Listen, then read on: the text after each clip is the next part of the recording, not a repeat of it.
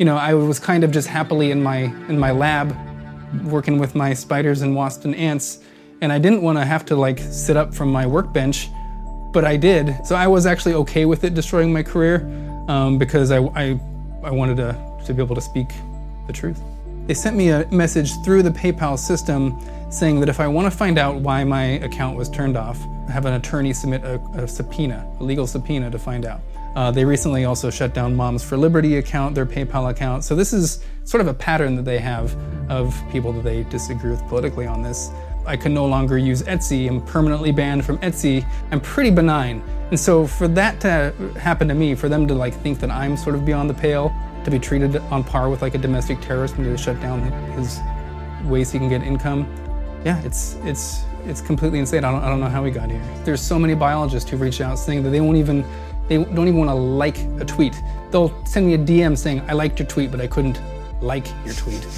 Hold on, what you're telling me is that there are biologists at prominent institutions who don't believe that there is more than two sexes, but they will denounce someone like you who says it because they're terrified of the repercussions for their career. Is that what you're telling me? 100%, yeah.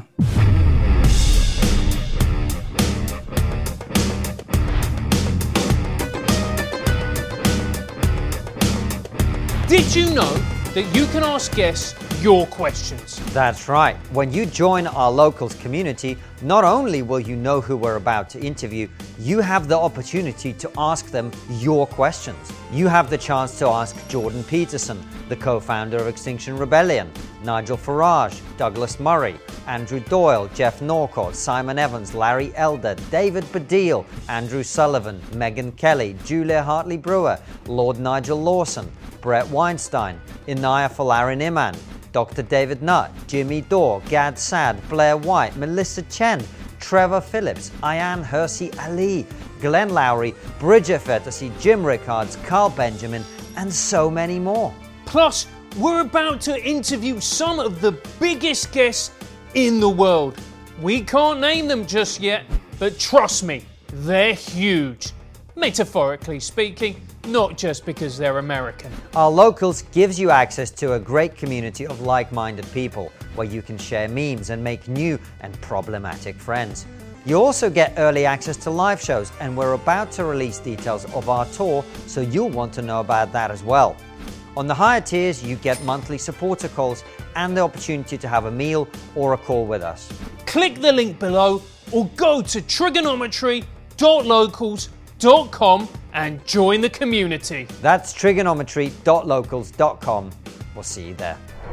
Hello and welcome to Trigonometry on the road from the USA. I'm Francis Foster. I'm Konstantin Kisin. And this is the show for you if you want honest conversations with fascinating people. Our brilliant and returning guest today is an evolutionary biologist who's paying quite a heavy price at the moment for saying some very obvious things. Colin Wright, welcome back to Trigonometry. Thanks for having me on. Thanks for coming to my place. Thanks for having us. We really appreciate it.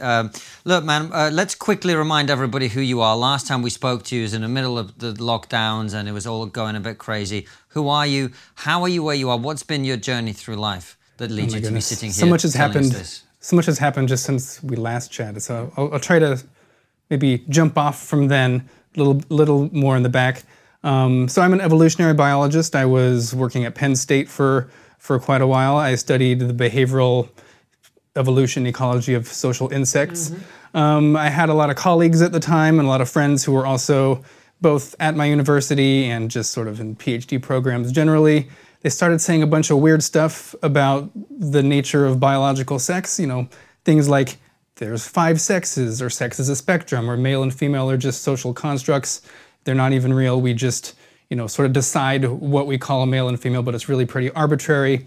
So I initially saw this as just, I had a history of sort of debunking a lot of pseudoscience. I used to debunk things like creationism, intelligent design. And so I just saw this as another instance of these people are just wrong about really obvious biology, which is shocking because a lot of them have PhDs in biology. But nevertheless, I'm going to go ahead and criticize these ideas the same way I would have criticized anyone making false claims about biology. Well, I thought I would be met with, scientific arguments and here's some evidence of why sex isn't real. This should be sort of a Nobel Prize winning discovery if sex all of a sudden male and female. These aren't real categories.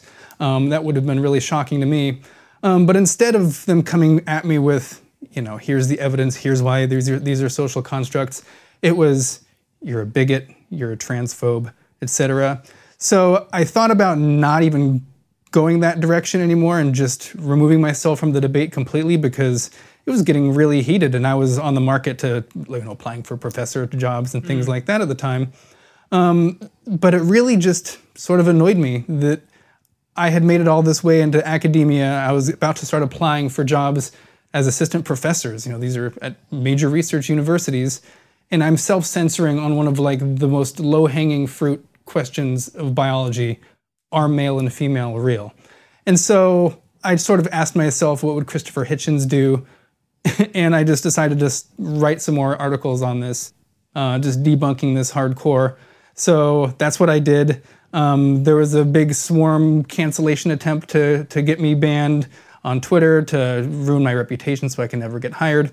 I thought they were probably successful in that, so I ended up leaving academia. I worked for Quillette for a while as their managing editor. I since left that. I founded my own Substack called Reality's Last Stand, where I now basically full-time go and debunk a lot of these arguments of people denying basic biology. And then I've expanded a little bit to criticizing the sort of gender ideology and queer theory that's sort of producing all of this insanity in the realm of biological sex. And I also publish articles from other people too. So it's sort of like a magazine Substack of mostly my content, but anyone can publish there too. Also publishing a lot of case studies going into these Facebook groups with parents, which is this area where parents, they'll have a kid who comes out as trans. Maybe they're 4 years old, maybe they're 12 years old, and we look at how these Facebook groups are really just sort of these gender ideology cults that take a mom who's really nervous and questioning what the hell's going on with my son or daughter, and these Facebook groups basically just railroad these parents down the road to transitioning their child, getting double mastectomies, having their testicles removed, everything. So we're exposing this type of stuff. It's pretty serious. It's not for the faint of heart. And Colin, when you were saying that you thought, what would Christopher Hitchens do? Number one, I like the fact that you've got a bottle of booze there. He would do this. Yeah, he would absolutely do this. But number two, didn't you worry that what you were doing was committing professional suicide? Were you not concerned about that? Well, that was the reason that I sort of withdrew for a while. I had maybe 100 applications out. I actually turned my Twitter, I locked it down for maybe 6 months while I was applying for jobs. And when I was writing this one essay, the first one I wrote for Quillette called The New Evolution Deniers, one thing I did, I sent it to my advisor at the time, some of my mentors, and they both came back and they said, this is a fantastic essay. I agree with everything. It's completely right. But you cannot publish this. This will ruin your career. If you do publish it, don't put your name on it. And, to me, when the first thing they said was, oh, this is fantastic and it's true, then to me, everything after the but, well, if I would have not went ahead and published it, that would have just been, every reason that I wanted to get into science in the first place and to be a scientist, to pursue truth, to pursue what's real about biology and the natural world. Well, all of a sudden it seemed like academia really wasn't what I wanted it to be. Like, do I want to work in an environment that is not going to allow me to say completely obviously true things, as that male and female exist? So really, I no longer even wanted to have that job anymore, given how much it's changed since I had gotten into it, 12 years ago now at this point. So I was actually okay with it destroying my career, because I wanted to be able to speak the truth. Well, Colin, one of the reasons we wanted to speak with you again, obviously we had a great conversation the first time, and I feel like we bang on about this trans issue so much now, I almost don't want to talk about it quite as much as we do. But on the other hand, I think it's kind of like the coalface of the whole battle with this progressive mindset. And there are people like you who are now increasingly paying a price, as I alluded to in the introduction.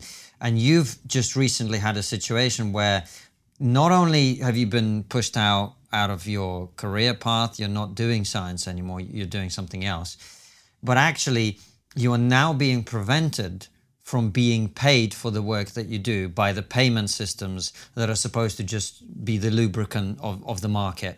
Tell us about that. Yeah, it's been pretty nuts. So I left. I was working at a place called Fair, and I left that job because I wanted to go full time on my Substack to tackle the gender, sex denials and stuff. Because to me, it's like the eye of the storm. It's the craziest stuff. That's where I want to focus all my attention. But then that's kind of a scary thing, because then I'm completely reliant on payment processors. Substack uses Stripe. They're pretty good. They've kind of routinely come out pro free speech and things like that. But I was also using PayPal to solicit donations of people. If they didn't want to just subscribe to my Substack, but they wanted to give me donations directly, monthly, one-time donations or whatever, they could do so through PayPal. So I had received an email from PayPal just out of the blue, just saying you can no longer use PayPal. I think that was the subject line. And I thought this had to be completely, that maybe my credit card is not working, or I need to update something. And then going through, trying to turn it back on.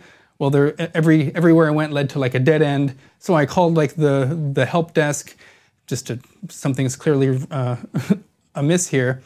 And they said that, they would put me in touch with somebody who'd be able to tell me what's going on, expect an email. Well, I never got an email. They sent me a message through the PayPal system saying that if I want to find out why my account was turned off, that I would need to have an attorney submit a subpoena, a legal subpoena to find out. So, that's all I know. They didn't say any reason why my account was shut down in the first place. So we can only imagine. They've done the same thing to Ian Miles Chong. They recently also shut down Moms for Liberty account, their PayPal account. So this is sort of a pattern that they have of people that they disagree with politically on this. And it puts me in a precarious position because I'm completely reliant on these systems now. I don't work for a company. I work for myself. And so I need to have a way where people can pay me, directly or through some sort of system. So it's really kind of a scary thing where just some intern at PayPal, or maybe it's at Stripe now. I hope they're as robust as I'm hoping they are. But just a single click, and they can just turn off my entire income. And have you been able to appeal or challenge in any way? Are you considering following the legal route? I'm considering going and actually just making them give me the reason, so doing the subpoena route. Mm-hmm. So that's sort of in the works, but we're not quite there yet. And then also, so it wasn't just PayPal, but I also had an Etsy store. It wasn't like a big part of my income, but every once in a while I'd sell a mug or a t-shirt. Oh yeah. So Etsy is like this online store that people can set up their little shops. It was originally known for people selling like homemade goods, like they'd knitting or something, or they'd make earrings with rocks or something like that. Sounds like it should be banned anyway. Exactly. And then it sort of expanded more, and now you can just you can sell anything you want to. Okay. Shirts, mugs, a lot of people use it for that, just because it's got like low fees for people who are hosting their stuff. And then they sent me an email saying that I can no longer use Etsy. I'm permanently banned from Etsy. Now, they did give me a reason. They said that my merchandise was, I think the wording was, supporting and glorifying hatred against protected groups. But if you actually saw the merchandise that I had on there, I literally only sold 3 things. So my Substack is called Reality's Last Stand. So I had some mugs that just had the words Reality's Last Stand, and they had a male and a female symbol. Mm-hmm. I had another logo that said Defender of Reality, and it had male and female symbol. Boo. I guess these are hate symbols now. Yeah. And then I had my political cartoon, the poster I gave you of the one Elon Musk tweeted out that just showed, how from my perception, sort of the left had gone really left and the center had moved past me, and now I'm perceived as being on the right. So there's nothing hateful there, but apparently this was considered glorifying violence against minorities. I did try to appeal, and they said, nope, we stand by our decision. Meanwhile, they do sell things that say, like, kill TERFs. They have things that are like TERF stompers, and a TERF is someone who criticizes gender ideology. It stands for trans exclusionary radical feminist. And they have things that are clearly glorifying violence against those types of people. But I can't sell just like a mug that has the name of my Substack on it, apparently. And Colin, what do you say to the argument that these are private companies? They can do whatever they want. If PayPal doesn't want to work with you, why should PayPal be forced to? Same with Etsy. They have no legal obligation to do so. What are you complaining about? So there's actually like some nuance to my criticisms for both of them. So Etsy, it's annoying. I have to move my merchandise to some other place, but I can do it. I'm setting up one at Square right now. So it's just an annoying process. I don't have merchandise like in my closet or anything like that. It's sort of print on demand, so it's not like I have to lug stuff to a new warehouse or anything like that. But it is a little more sinister when it's payment processors, because they portray themselves as these apolitical things. We're just letting people send money to you, and so it's a little more intimate than just I got to sell my mug somewhere else.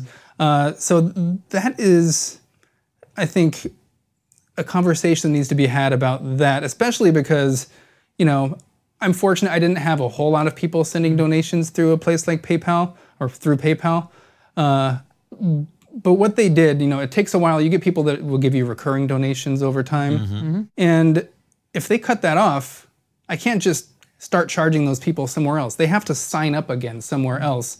And fortunately, it was shut down early on when I didn't have, I wasn't relying on a lot of this income from donations directly. But what if they shut it down 3 years, 5 years in the future where it had grown and I'm relying on that as a certain, component of my income? For them to just be able to cancel it completely, that's, right now they're allowed to do it as a private company, but they do serve the role of sort of like what a bank would normally be doing and how you're getting payments. So I do think they should be considered sort of like a public service. And the moment that politics gets involved in payment processors, it's going to turn the heat up of the culture war to 11. It's really, really bad. Well, this is why I wanted to speak with you, Colin, because I hope you're going to be okay. I think you will be for the moment. But the precedent that this sets it's actually very serious, because I don't even know that if you go to prison for a crime, you get your bank account shut down. And you've committed no crime, and these companies are unilaterally shutting down your account in order to disincentivize and discourage you from speaking about something that you feel strongly about. And if we, as you say, go down that path, we're very quickly going to find that people are having their electricity switched off because they tweeted something that the electricity company doesn't approve of, which is one of the reasons I was so keen that we come out here and speak with you to raise awareness of this issue.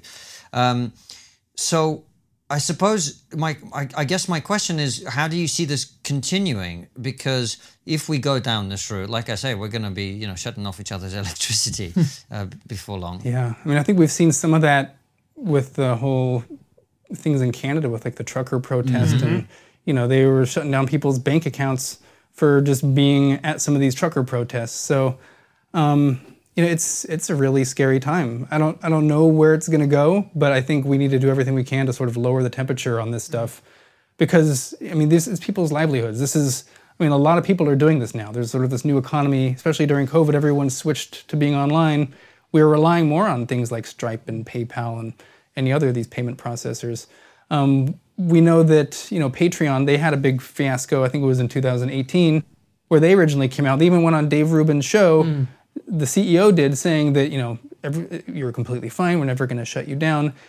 Our policy only happens to apply to things that occur on Patreon. And then, a year later or something, he kicked off some people because of stuff they did off Patreon. So while I feel relatively comfortable with Stripe, that's what powers Substack, who knows? What if they get a change of management? What if all of a sudden they decide that they want to switch their policy up? These are just personnel decisions at the end of the day. Like, who's there? It matters the composition of who's running these companies. And that can change really dramatically. So, if we don't really try to classify these things as sort of just a general service provider, like a telephone company or something, it's sort of a weird, I guess, I don't want to go and call it terrorism, but it is a way to really just chill speech on so many levels, because it's And designed to do so, by the way. Yeah, exactly. It's designed to stop you from speaking your mind. With a click, exactly. Well, look, it's not for me to say because I appreciate that it's not an easy thing to do, but I do hope that you do pursue the legal subpoena route. And I'm sure people would be willing to help if you were to go down that route, because as we will probably go on to talk about what some of the things that are happening in the UK now around the trans issue, we've seen that when legal challenges are made to some of these decisions, they're actually found unlawful and people, establish a precedent. Do you have plans to do that in terms of the subpoena and kind of going down that route? Yeah, I'd like to pursue that avenue. I've been speaking to a few lawyers about it, but we're sort of just talking at this point. Well, I hope you do. Yeah. Hey Francis, do you want to protect your privacy? Of course I do. Now that I'm an international celebrity who's appeared on hit shows like the Joe Rogan Experience, I have to protect myself from vicious people looking to tear me down. I'm the Michael Jackson of the internet. Not the celebrity I would have gone for, but trust is important when picking a VPN. I don't trust anyone after she left me. She took everything. Francis, remember what your lawyer said. Good point. You can trust ExpressVPN because they don't sell your data to advertisers. They've even created software called Trusted Server that means they can't store any data at all. ExpressVPN uses Lightweight, a VPN protocol that makes user speeds faster than ever. ExpressVPN is now blazingly fast. You can watch HD videos with zero buffering. Thousands of pounds in legal fees. The great thing about ExpressVPN is that you don't need any technical skills to set it up, just like Francis. Fire up the app and it's one button to connect. One tap on a button was all it needed for my entire life to disintegrate. Loads of people are saying that ExpressVPN is the best VPN there is. Business Insider, The Verge, and many other tech journals rate ExpressVPN as the #1 VPN in the world. Go on, Francis. Protect yourself with ExpressVPN. Use our link, expressvpn.com/trigger today and get an extra 3 months free on a 1-year package. That's expressvpn.com/trigger. Visit expressvpn.com/trigger to learn more. She took everything. Do you know what I find baffling about this entire issue? Is number one, we all know what the truth is. Number two, trans women are women. Exactly. And trans men are men. But why is it so toxic? Yeah, I mean, it was really shocking to me because I think as far as extremists on Twitter goes, like I'm pretty low on my extremism. Yeah. You're pretty chill. Yeah. I'm much more extreme than you, I think. Yeah, I mean, I'm not like a provocateur. I'm not like dunking on people. I'm not telling people they're groomers. Like, I think you should be allowed to say that. But, I'm not there for the clicks, really. I'm there to try to just say, like, here's what biological sex is. Here's why this argument's wrong. I'm pretty benign. And so for that to happen to me, for them to, like, think that I'm sort of beyond the pale, to be treated on par with, like, a domestic terrorist, and to shut down his ways he can get income. Yeah, it's completely insane. I don't know how we got here. Why do you think they're doing it to you? I'd like to think it's just because I'm really effective, possibly, because I'm kind of hard to villainize in many ways, because I'm not this stereotypical like right-wing pundit type person. I was kind of just happily in my lab, working with my spiders and wasps and ants, and I didn't want to have to like sit up from my workbench. But I did, and so, and now I'm devoting like all my time to this one topic, and so I'm really not the type of person you'd expect to be involved in these sort of culture war issues, if you can call it that. To me, I'm not even a culture warrior. I'm just someone talking about biology, and that's what I try to do. So I don't know. Maybe that's being really effective. Maybe that's the type of voice they want to shut down because I'm sort of the gateway to people who are pretty reasonable on the left. Who want someone who's clearly not just, wearing a MAGA hat, trying to tell them, what male and female are or something. So. And Colin, was there a specific moment where you thought to yourself, hang on, this is genuinely mental now? It was mental from the beginning, when people were saying there's 5 sexes. I mean, that's mental. And when was this, Colin? I was probably seeing this in like 2016, 17. Wow. And then it wasn't in 2018 until I actually wrote about it. You know, I just wanted to stay under the radar because every time I tried to touch it, it was an electric fence. But really my criticisms early on about how just crazy these arguments were it was just a scientific disagreement. It was like, these people are just wrong about what makes a male and a female. And then my first articles really show that. They're just like, here's what a male is, here's what a female is. And it wasn't until later that I said, well, let me look at where this is coming from. I mean, so I looked at the queer theory, I looked at the gender ideology that's producing this, and that's just when it got really bonkers. It's just like, this is just completely detached from reality. And it's, you know, when you're denying such a fundamental aspect of what it means to be a Homo sapiens, a human being, such as that we're a species that has two sexes, like every other mammal, you know, you can't just get away with denying that and not have insane things crop up. Like this matters for, you know, males now competing in female sports, males being transferred to women's prisons because they just identify as a woman, and then raping women who are in those prisons or impregnating them, and now we got to move them out and shuffle them around. It's like, these are the kinds of things that happen when you're denying just these fundamental aspects of human biology. And then, as I mentioned, I think before the show, I've been talking about going on these Facebook groups with these parents who are having their kids go through gender medicine. You know, sometimes we had a mom talk about her 4-month-old being trans because when she says the word boy to her daughter, boy kind of or the daughter sort of makes a weird frowny face. And so now they're talking about, you know, transitioning this kid, parents talking about getting their 11-year-olds on puberty blockers, trying to rush them to get double mastectomies or to have their testicles removed.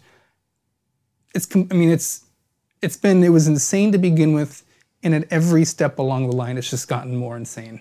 So, it's all crazy. It's all crazy. So you use these terms like queer theory, gender theory, and all of this. Can you explain what queer theory is? Because I don't have the first idea. I've heard of it. It doesn't seem to me like any type of, I don't know, serious investigative subject. I don't know if those are the right words to use. So explain to us what this actually means. Yeah. So someone like James Lindsay or Helen Pluckrose, they could give you the full, like, underneath where everything in the intellectual history of this, I'll just sort of boil it down, I guess, to how it manifests in the real world here. It's basically just this idea that people are creating binaries in the universe, male or female, gay or straight, things like this, and that these actually aren't realities, that people reify these realities through language, in order to maintain and preserve their own power in a certain situation. So they'll say something like, you know, white colonialists invented the idea of biological sex because they wanted to oppress women, and this was and they'll even include racism in this thing too, and of how, you know, they've masculinized black women or things like that. So it's completely insane. It's all using sort of this Foucault, who's, you know, sort of postmodern philosopher who thinks that power dynamics are fueling basically everything we know about reality, and the way we use language structures reality. So they'll take something like biological sex that we know was defined by, like, your reproductive anatomy, and they'll say, well, here's an example of a person who's got some sort of ambiguous sexual anatomy. Well, this calls into question the entire premise that there's only two sexes. They basically just try to, like, blur every single line that they can possibly find in order to, you know, and if they can find one way to blur something a little bit, they'll just extend that blur to the entire picture and say, we have no idea what we're talking about. We're just drawing these lines arbitrarily everywhere.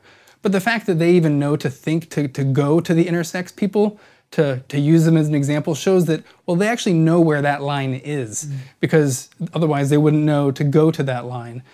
So the fact that they know where to go to try to, like, blow up these categories shows that the categories themselves are pretty robust, because they know exactly where the line is, and that's where they try to drill in their ideology to. And we were speaking to a supporter of ours earlier in this trip about, and he actually said that this postmodernist stuff came to the hard sciences first. I don't know whether that's accurate. You're nodding. Is that accurate? So, yes. So there was like the Alan Sokal. He was, I think, a physicist. And there were a lot of these like postmodern journals that would, just using this new age jargon, postmodern type, they were completely nonsensical. I can't even like come up with them. There's online generators where you can just like generate titles for postmodern papers like this, and you can't tell the difference. It's like, here's a real one, here's a generated one. You can't tell. And so he ended up submitting a paper that was completely made up, just a bunch of jargon words, and he was able to get it published in, I think, a pretty substantial, postmodern journal at the time. And so that was the first like Sokal hoax of he punked these postmodern journals and showed that they're actually completely devoid of all intellectual rigor whatsoever. So that was a big blow up, and the postmodernism went away. It was laughed out of the room basically, and then it kind of came back in recently.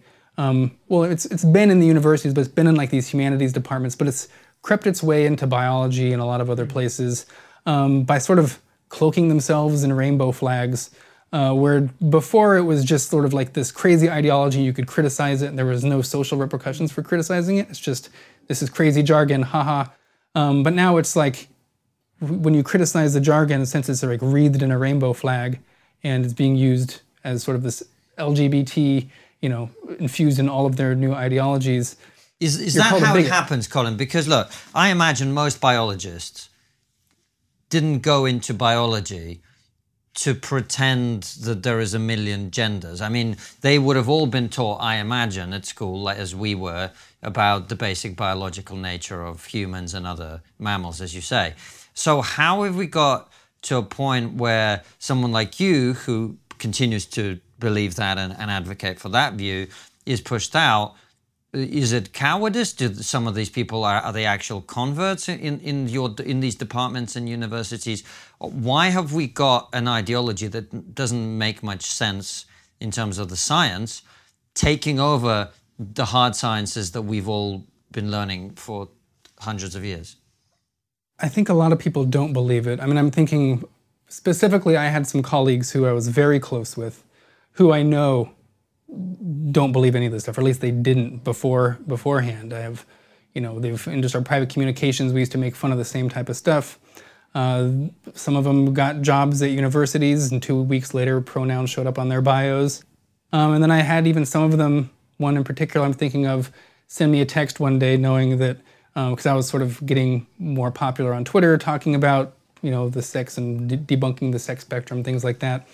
And he just told me that I have a lot of colleagues that are reaching out to me, seeing that we had co-authored papers together on spiders and wasps and ants and things like that. And they're questioning me about, our relationship. And I was like, you can just tell them, I don't agree with Colin on these things, but we did good work on ants and wasps, and that seems like it should be a pretty easy conversation to have. But no, he's like, no, I need to denounce you on Twitter, on social media. It's like, okay, I'm fine people criticizing my ideas, but this public denunciation process really shows the mutual policing that's going on. Colin, so hold on. We're talking about all this stuff like it's like normal. What you're telling me... Yeah, it shouldn't be normal. Hold on. What you're telling me is that there are biologists at prominent institutions in the center of learning of the Western world, the United States, who don't believe that there is more than two sexes, but they will denounce someone like you who says it because they're terrified of the repercussions for their career. Is that what you're telling me? 100%, yeah.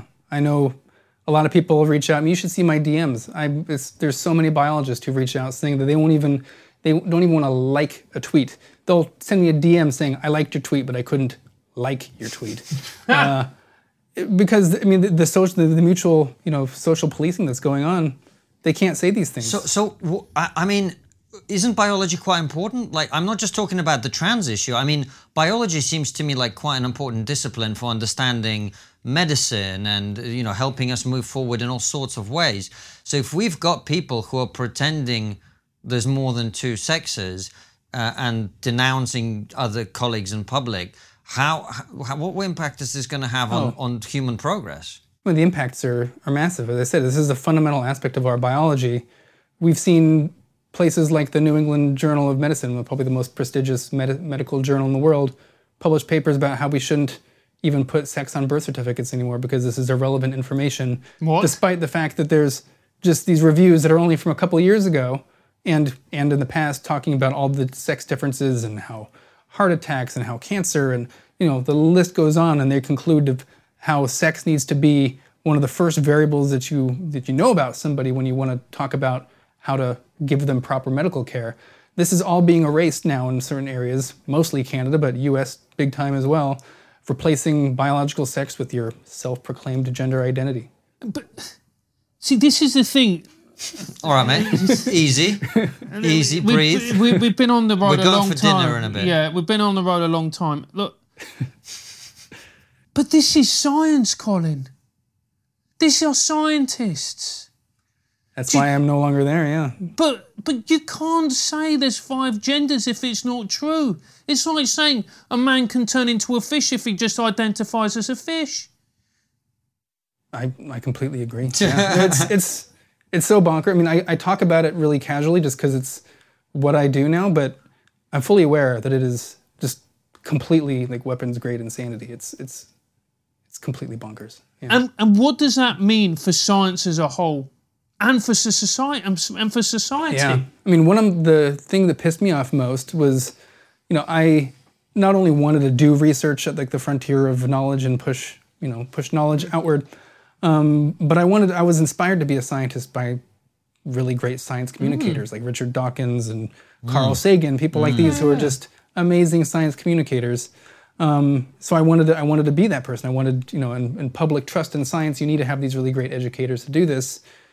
But then we have the same people who are saying that, sex is a social construct, something that children know is a false statement. They know what males and females are. The same people who are saying that, who are missing, whiffing the bat with the ball's right there on the tee, they're just whiffing on that. And then these are the same people who are saying, who are doing something like, disease epidemiology, or they're doing climate models that are just orders of magnitude more complex than males and females are real. And we expect to believe these people what they say about this. Now, I don't want to say like, we shouldn't believe anyone. I'm just saying that if the public can see that they're getting this question wrong, what is a male, what is a female, they're just being lied to in their face. How can you expect them to look into these same people's faces when they tell you anything about vaccines or anything about a virus that is spreading across society, what policies are the best thing, anything about climate change? You can't trust anybody. And I think just what the biological sex debate is doing is it is making people just throw up their hands and say, we can't trust any of these people.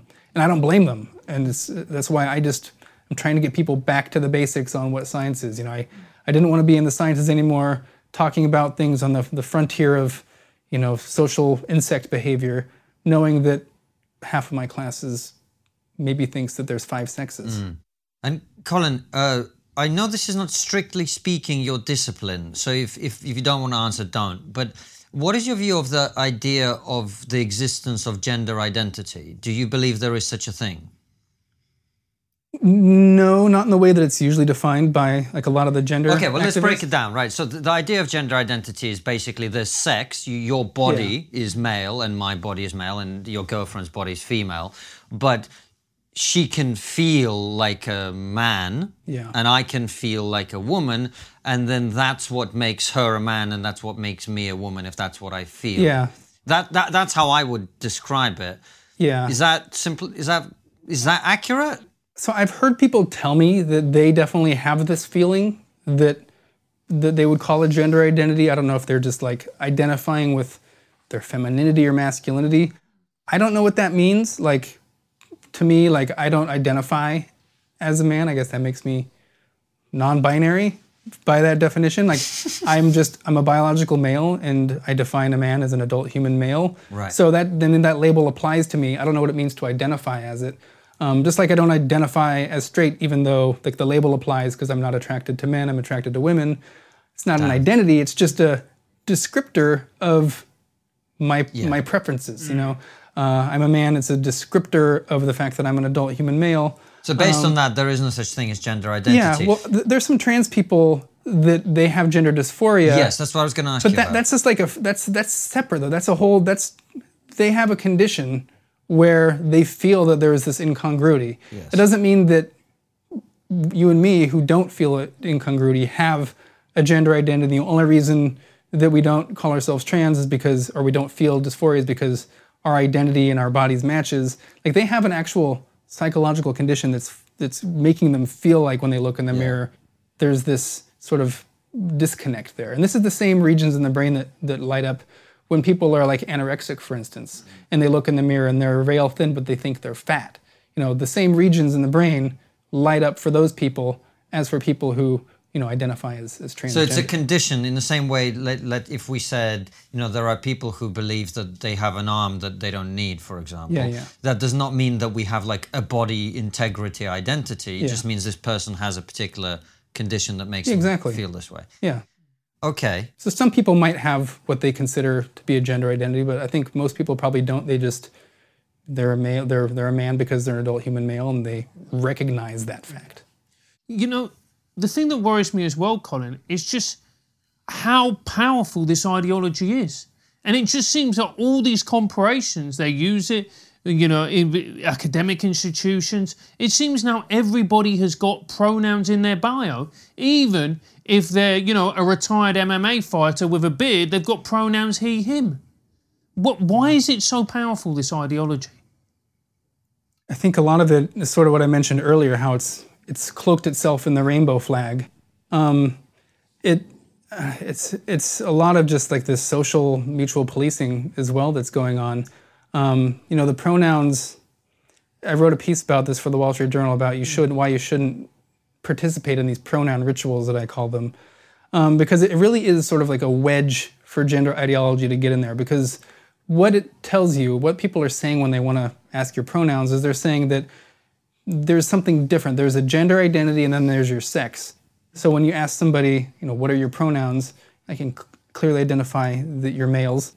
So if I'm asking you what are your pronouns, that's saying that there could be some other, your brain might be different in some way. You might identify as a woman or something. And so what that does is it sort of greases the wheels for gender ideology. So if you were to say that, you know, if I might respond that, well, my pronouns are he, him, I'm just saying that because I'm an adult human male. That's what I think. I'm using sex-based pronouns. But since the gender ideologues, the way they define males and females is according to like these social roles and expectations based on your sex. So, you know, I'm responding based on what my sex is. What they hear is that I identify with these stereotypes of masculinity, etc. And so that's not what I'm saying. And that ideology actually reifies these sexist notions that you can't be a man unless you're masculine, and you can't be a female or woman unless you're feminine. This is something that, you know, I think a lot of the feminist movement had worked tirelessly to dissociate these notions of womanhood and manhood from these stereotypes of masculinity and femininity. And the gender ideology comes in and just fuses them back together again. And pronouns is one way that they're doing that. That's one way that they get their foot in the door to sort of normalize this disconnect between your sex and your gender identity across society. Most people are even asking you what your pronouns are at a university or at a corporation. They probably don't even know what they're doing. They're just told this is an inclusive language to use. But it should be resisted, because that is normalizing this gender ideology, and that sex and gender are these wildly different things, and that, you know, you can be a male, but you can really be a woman. Hey Francis, do you believe in diversity and inclusion? Of course I do. My dating history is filled with diversity and inclusion.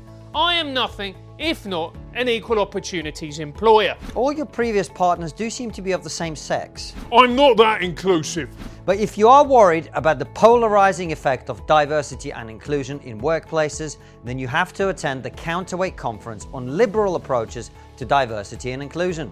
We've had people from Counterweight on this very show to talk about how this can be achieved. They're great people who want to improve society. Counterweight believe that there is a need for diversity and inclusion that aims to eliminate workplace racism and discrimination through a liberal and unifying lens. The current way isn't working and we need a less divisive approach. The speakers are also former guests of ours, including Eric Kaufman.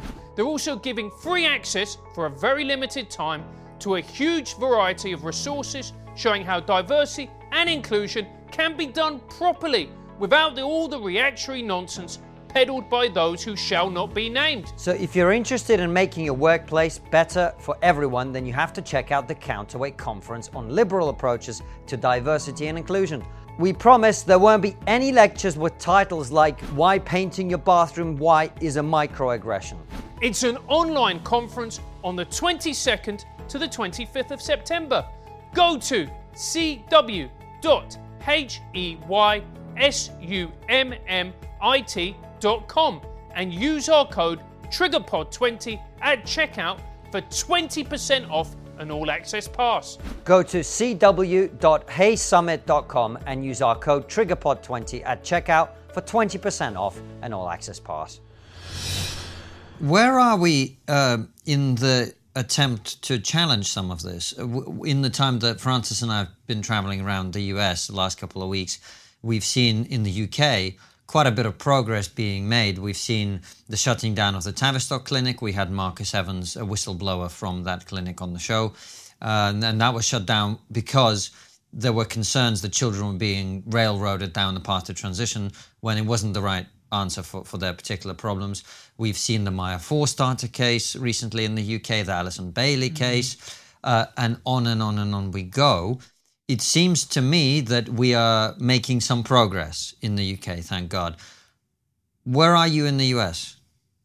Nowhere near where the UK is. You know, the UK is really inspirational, and we're hoping that we can point to the UK and a lot of other European countries, because a lot of, Finland and Sweden, they've changed some of their gender policies, backed away from this affirm-only approach and, therapy first and that type of thing. Because a lot of people on the left in the US like to point to European countries and be like, oh, how progressive they are.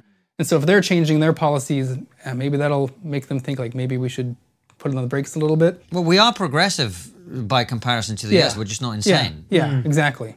The US, we're making some progress on the sports front. Like there's been some organizations that have come out and updated their policies on, how males can compete in female sports. But really, past that, not much. I can't. There's some lawsuits that are being done right now in California about males being transferred to female prisons, but everything is still very much moving towards the affirm only. We have Biden administration. Biden come out there. The best thing you can do is affirm your transgender child. Rachel Levine, the transgender admiral health person, saying the same thing.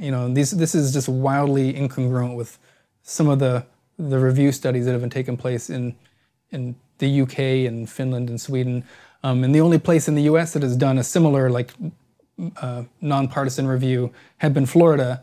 And then they've also concluded that this affirm-only approach needs to be backed away from, and they need to sort of do more explorative therapy before we put kids down this pathway to irreversible surgeries. In the UK, we've got heroes like Keira Bell, who I'm sure you know of, who went quite a lot of the way through her transition before realising that it was desperately wrong and being left, unfortunately, really severely harmed by these drugs.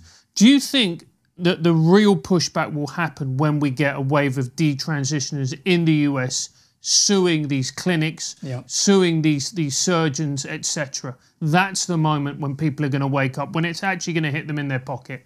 Yeah, as soon as the lawyers start swarming, there needs to be sort of a precedent-setting lawsuit, I think, that goes through. The UK has that with Keira Bell. We don't have anything like that in the US at the moment. I don't know if you've been driving a lot in the US. You probably see a lot of these signs, have you been injured at work? Call me, I'll get you your money. There's all these, we're a really litigious society in the US. Yeah. And, I've been talking to some lawyers who are really kind of pivoting because they think this is going to be a big area, sort of the gender medicine, people being damaged in the next couple of years and coming out and saying that, why was I allowed to chop my breasts off at 13? And so I can imagine billboards that are going to be, were you transitioned at, a young age? Were you put on blockers? Were you given a mastectomy when you were a child? Once that happens, once the lawyers start swarming, I think it's going to be game over for that. I mean, yeah. Colin, I don't know about you. I sometimes, what really worries me about this? And obviously, it's the children, it's the women who are being raped in prison, it's all of that. And that's terrible. It's awful, really is. And also, on top of that, it's kind of, I'll be honest with you, I'm just being very honest with you, it kind of undermines my faith in humanity quite a bit, because I go, well, if a significant number of people are prepared to go along with this, like, what else can we be persuaded to go along with in the name of ideology, or just to avoid being fired from our universities or whatever? Do you sometimes feel like this is kind of a sign of just like a society that's gone a bit mad? Yeah, I mean, I've been really,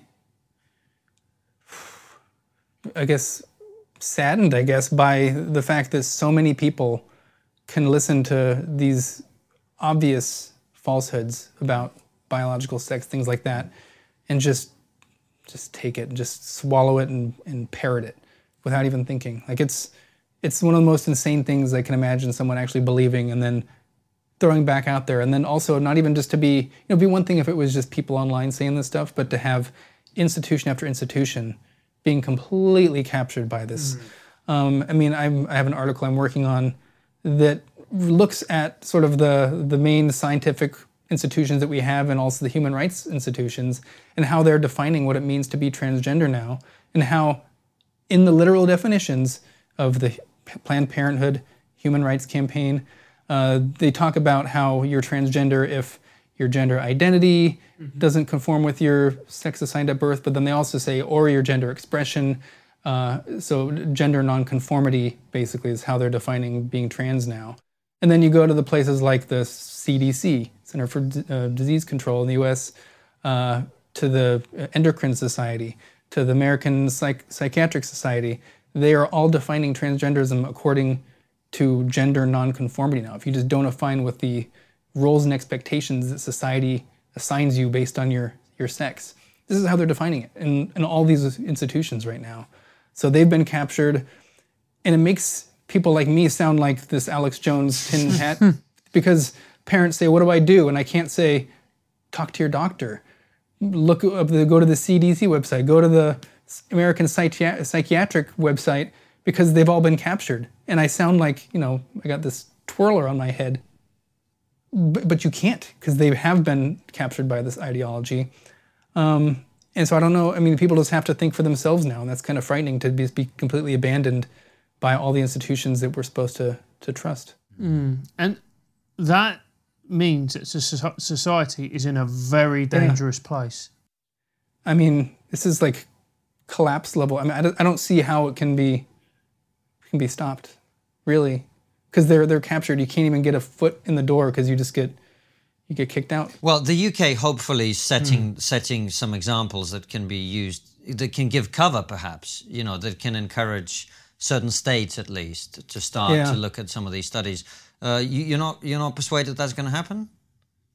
I don't know. I mean, I've heard people say that the US is particularly crazy because they have sort of this financial incentives, like the healthcare is sort of a free-for-all. Yeah. That makes sense of, if you have a centralized health agency like in the UK, they can be more equipped to sort of push back against these things because they don't have like these independent companies that are competing for this stuff. But then you look over at Canada and they have public health too, but they're all completely captured because, their far right is still like to the left in the US. So it can go either way. If your society is like super far left on everything and you have a nationalized healthcare, then you're in bad luck. If you have a system like in the UK where it's nationalized, but they're just a little more, I guess, reasonable on certain things, or there's a little more bipartisan going in there, that can work out well. In the US, it could go either way depending on where the money is. So, yeah. It could also be, Colin, like in the US, you just need some angry lesbians on it. Yeah, I mean, they've been doing a lot of stuff basically. in the UK. Yeah. They're incredibly organized in Turf Island. Sorry, that was a cheap joke, but But But we're being flippant, but it's true. A lot of lesbians have been at the forefront of this pushing back. Because they know that they would have been that kid who was probably very tomboyish as a girl. They would have been targeted by gender ideology from a very young age and told that they were probably a boy because of their more masculine preferences and behaviors. And Colin, how much of this do you think is about technology? You know, we were just on Joe Rogan's show, and this is one of the things we were discussing, because I have a feeling that, of course, ideology is important and a very powerful tool. But how much of this is to do with the fact that we are now approaching the stage where we have drugs that can block puberty, and we have surgeries that we can now do that can sort of imitate the genitals of the opposite sex? How much do you think this has been enabled by the creation of new technology? Yeah, I mean, those are things that, I mean, they're big innovations, I suppose, if you want to call them that.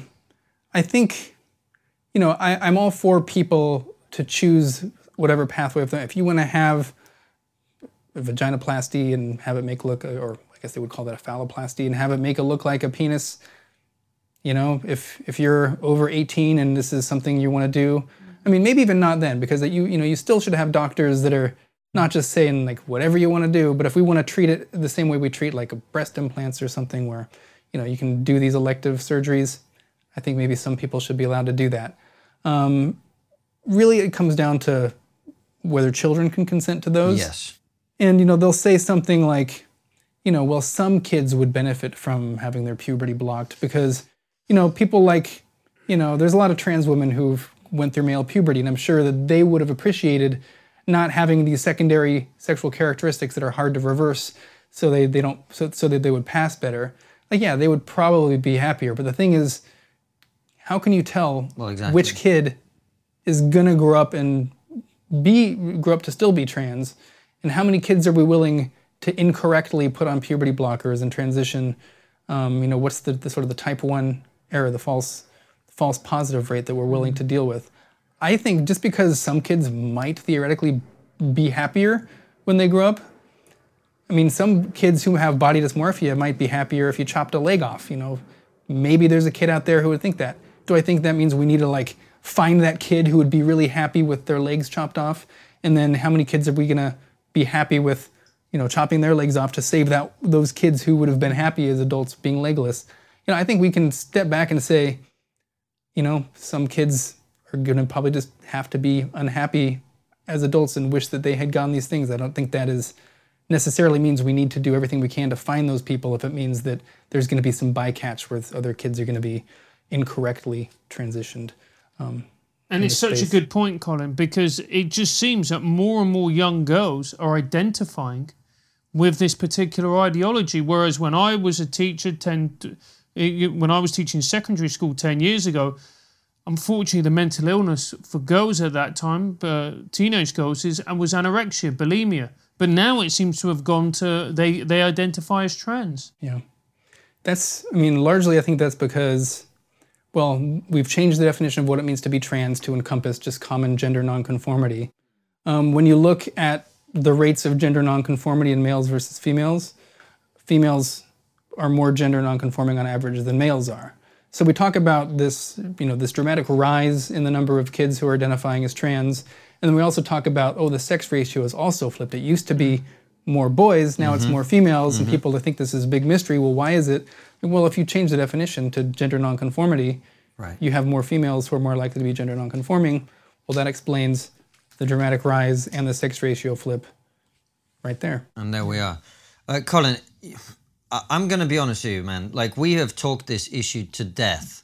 We really, really have. But I think the point that we were kind of exploring with you about what this means for science is actually the one, you know, the kids and the people who are going to be affected by this, that's tragic.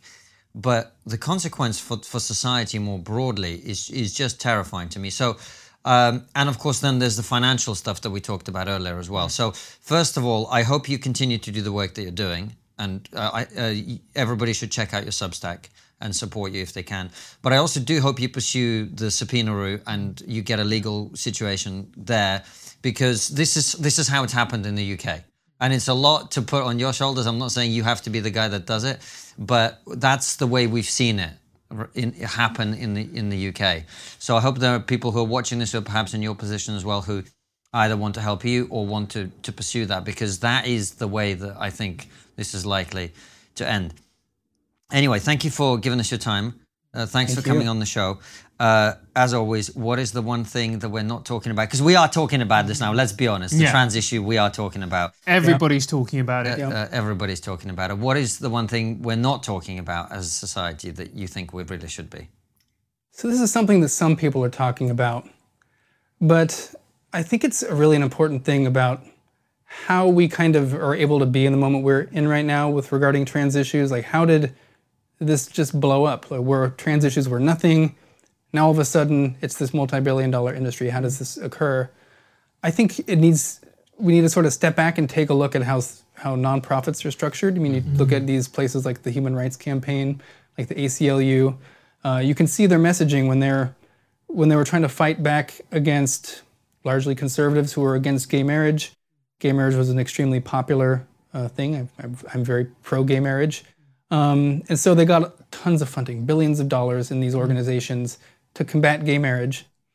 And then what happened? 2015, I think is what it was. It became law of the land. They won. Well, what do you do? Most of their money was in these issues. And you can look at like just the next year of these organizations of, how much they were paying for gay rights stuff, how much did they use the word gay in their messaging. And we can see just overnight it flipped, where all these billions of dollars, because, they're not just going to shutter their doors. We won, okay, they have payrolls, people are making a lot of money off this. It's a nonprofit, maybe at the level of the organization or whatever, but people are still making money doing this stuff. And so they just shunt all their money into the next issue. They have to create a big issue, even if there's none that exist at the time. And the issue they have to make, they have to justify it being worth all the billions of dollars that they got for gay marriage. So it needs to be just as important as that. So that has all been shifted to the whole trans issue, which is why we have this enormous apparatus, this organized system that everyone is just scrambling now to recover from. I think this is just sort of a natural pathway that a lot of these nonprofits take when society is actually improving. The big wins that you have, these cathartic releases that you have, are getting smaller and smaller because you sort of asymptotically approach an ideal state.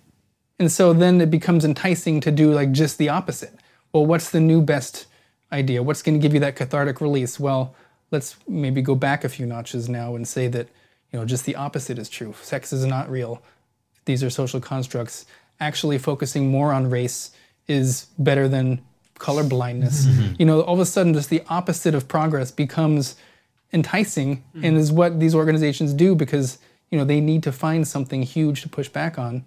I don't know how we solve it, but it seems like the natural course that a lot of these nonprofits take where they have to survive somehow.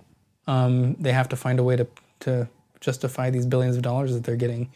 And it really just wreaks havoc on society when they have nothing else to do, so they need to make something up. It's what they call St. Georgian retirement syndrome, where he goes around killing snakes instead of having defeated the great dragon. Anyway, Colin, thank you so much for coming on. Remind everybody where they can follow you and follow your work. So you can follow me on Twitter at Swipe Wright. That's Swipe WRIGHT. My Substack is where I sort of debunk a lot of the sex and gender arguments. It's realitieslaststand.com. And that's pretty much where you can find me. All right. Thanks for hosting us and letting us use your space to record this interview with you. And thank you guys for watching and listening. We'll see you very soon with another interview like this one or Raw Show. All of them go out at 7 p.m. UK time. And we have also got questions for our locals. So come and support us on locals and you'll be able to ask questions to all our fantastic guests and Colin on our locals. And for those of you who like your trigonometry on the go, it's also available as a podcast. Take care and see you soon, guys. Are other evolutionary biologists like Jerry Coyne, P.Z. Myers and Richard Dawkins coming to your defense or reaching out to you, or are you on your own when you're speaking out about this issue?